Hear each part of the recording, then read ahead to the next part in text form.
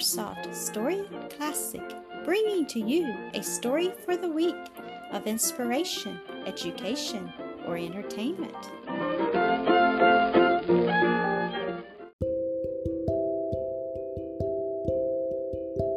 The Legend of the First Christmas Tree, Christmas Stories Collection.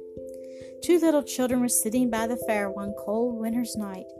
All at once they heard a timid knock at the door, and one ran to open it. There outside in the cold and darkness stood a child with no shoes upon his feet and clad in thin, ragged garments. He was shivering with cold, and he asked to come in and warm himself. "Yes, come in," cried both the children. "You shall have our place by the fire. Come in."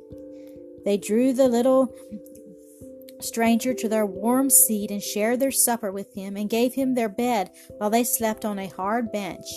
In the night they were awakened by strains of sweet music, and looking out they saw a band of children in shining garments approaching the house. They were playing on golden harps, and the air was full of melody.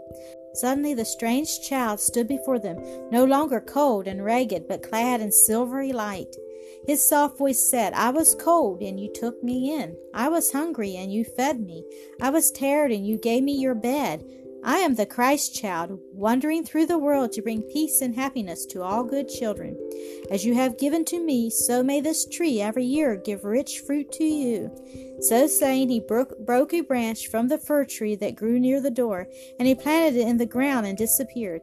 And the branch grew into a great tree, and every year it bore wonderful fruit for the kind children.